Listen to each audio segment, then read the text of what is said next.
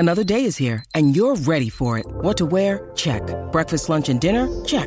Planning for what's next and how to save for it? That's where Bank of America can help. For your financial to-dos, Bank of America has experts ready to help get you closer to your goals. Get started at one of our local financial centers or 24/7 in our mobile banking app. Find a location near you at bankofamerica.com/talktous. What would you like the power to do?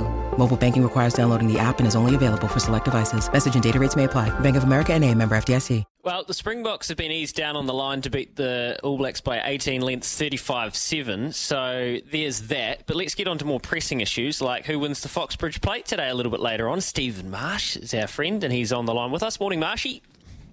Good morning. How are we doing? Yeah, we're chipper, mate. Now, Al Vencedor creates a very interesting little part of this race as Johnny comes out with Barrier 1 and Tegan up. I think Sam Weatherly said that at the trials it felt like the Moya Stakes. So what do you suspect here? Just bound to the front and hold it? Yeah, well, look, I was probably pretty happy to see Johnny come out. He's got really good sort of tactical early speed. From Barrier 1, he does look like he'll jump and lead. And look, it's weight for age. We don't know if he's up to it. We're having it throughout the stumps. It's obviously a very good field, but his two trials have been terrific, and I reckon he's coming up really well. So no, I think he deserves his place there. Marshy, in a situation like this, do you say to Tegan, look, try and get the lead, maybe ease up around the bend a bit, then try and kick home? Do you give instructions on that? Because he seems a horse who travels very kindly and very freely. Yeah, he's a horse that you don't want to sort of dig out too, because he can, if he's sort of in behind them, he can sort of over race a bit. But yeah, if he could just jump to the front and if he could lead at his leisure, would be ideal. But there's have to be a sort of a soft section there somewhere. But yeah, I mean, in an ideal world, he gets a beautiful, soft, uncontested lead. It would be nice. Doesn't often happen like that, though, does it? Mate, everybody in the world who's not betting into the jumping races is going to be using Glamour Tycoon as their chance to start a multi or build the bank. Really liked her last campaign, liked her trial. Is there any reason for us not to back her today? I wouldn't think so. The trial sort of kept getting called off, and the trial ended up a little bit closer to the race than I would have liked. But it was, Cambridge synthetic. She only had to walk over the road. So, no, I don't see a reason why, you shouldn't sort of anchor her. There's obviously a lot of talk around for the number 2, the first starter. That's been heavily backed. But, yeah, we do really like our filly. And look, if you go back through her form, her form is very, very good. So, yeah, she's a lovely filly.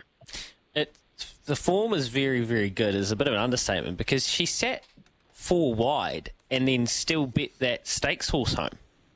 Exactly, and that's just trolled up in Australia. And that's right. I see one of the form guys over there has just said it's one of his picks for the spring. So, yeah, she didn't get any favours at all in that stakes race, and she was still very good to the line. So, nice draw, McNabb up. And the track, I think the track will play really nice today, another fine day. So, yeah, I can't see a reason why she shouldn't be awfully hard to beat. What about Financier? Also got an inside draw and gets Opie. Yeah, that's obviously a couple of very big keys. He's certainly more of a 1,400-metre race horse, but I think the small field, inside gate on this sort of track should play into his hands, and he should be very hard to beat. And I certainly wouldn't ride off Burn to Shine on that either. He's a smart horse. He is only 3 taking on the older horses, but again, go through his form, and it's very hard to beat too. Mate, we'll just bookend this with Jodlyn Gow as well, who we can't forget, because she's back in form, isn't she? She is back in form. I would have loved to have seen a nice soft gate. She's in the barrier 9.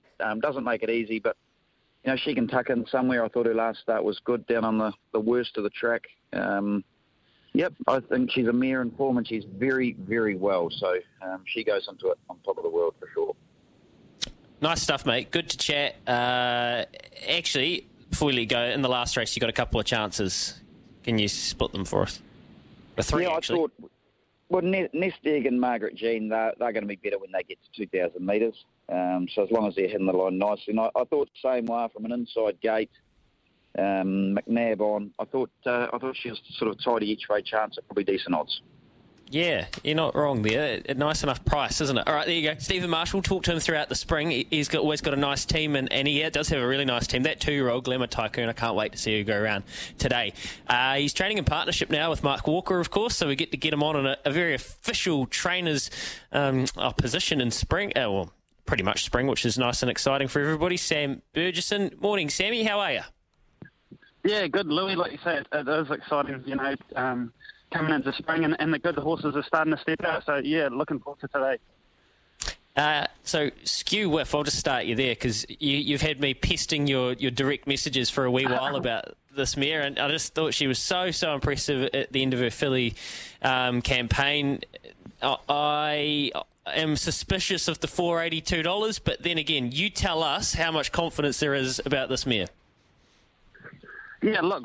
At home we can't fault her. Since she's come in, we think she's improved a lot from 3 to 4. Her trial was really good, and then we've given her another exhibition gallop back at Te Rapa, and she galloped here on the rail on Tuesday, and Opie said, she's flying. So it's obviously good getting pretty good feedback from him because he knows her so well and gets on with her so well, and he's wasting hard to ride her. So yeah, it's all sort of positive signs.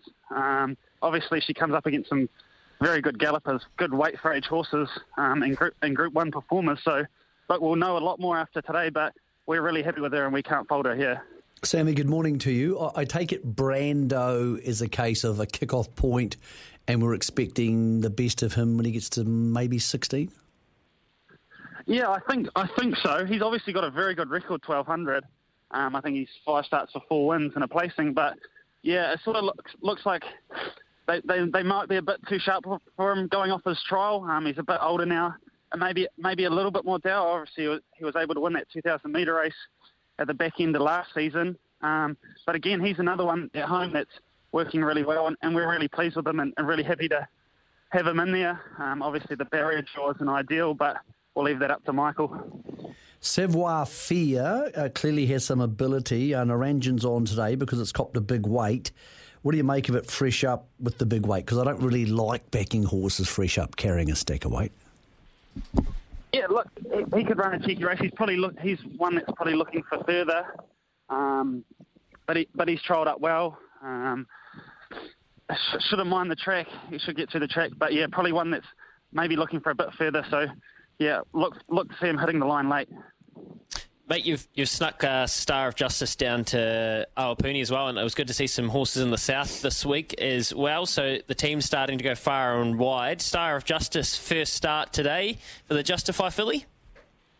Yeah, really like it. We couldn't get her to go early on. She didn't show us too much, and then sort of trialled really well to the back end of the 2-year-old season, and then trialled really well again at Te Rapa on the 1st of August. And seems to be thriving with the work.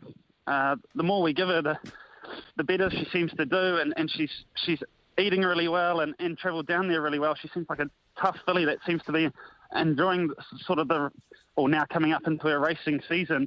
So yeah, it's really good stake money for a 5-horse field, and hopefully all going well, she can continue south and go to the Canterbury Bell in 3 weeks' time. Okay, there you go. Good information, Sam. Appreciate it, man. That's around Star of Justice, who's in race 3 at Awapuni. In that race, the favourite will be Cricket's Chirping. The Bellardo filly was showing quite a bit for Allan Sharrock. We've got Al on the line now. Morning, mate. An exciting day with plenty of chances here. You must be fizzing. Yeah, we had a good night at Matamata last night, and looking forward to the day, Louis. Yeah. Excellent. It's just a shame that you might need to get on the plane, mate. Actually, if there was, I've done that joke 4 times now, but if there is anyone that should get on the plane to sort the All Blacks out, I would volunteer you. Yeah, well, they'd be getting a tune-up. They weren't very physical, were they? Yeah. Hey, Cricket's Chirping, a quick word there before we talk about your good mare. Yeah, mate, I think she's a winning chance, obviously. I just heard the end of Sam's interview. They like Bear one a bit. Always got to respect Tiaki, but my one will handle the bad grounds, as it proved first up, and blinkers will help, mate. Okay, Darcy Labella. I guess this is an interesting race where we've got some fit horses, some horses that are fresh with big targets, and then Darcy Labella has the X next to her name. She hasn't raced since she was carving up at the end of her last preparation. Can you just give the punters a bit of an idea of what you've done with her to to get her as fit as you've got her? Mate, she's had 3 jump outs, an exhibition gallop, and 1 quiet trial at Foxton. So I missed the trial at Foxton. I was going to give her 2 trials, but what I saw Saturday with the exhibition gallop and her work Tuesday, I think I'm where I want to be, Louis, and I'll have to be. The tidy field, so I want her fairly forward for this and the Tarzino possibly. Al, do you see her jumping being 5th and 6th type thing and getting a chance to come over the top of them, or are you slightly concerned she might get further back than that? No, that's where I'd like to see her, Louis. I see the speeds come out of the race with Johnny. I presume Guy's horse will go forward from a wide gate, but I'd like to see her 3 pairs back. Yeah, she can posse up anywhere, really, but I think she races better that way. What about Ideal in the last race on the card? It's out of I Do, who, of course, was a big winner at this meeting about 10 years ago.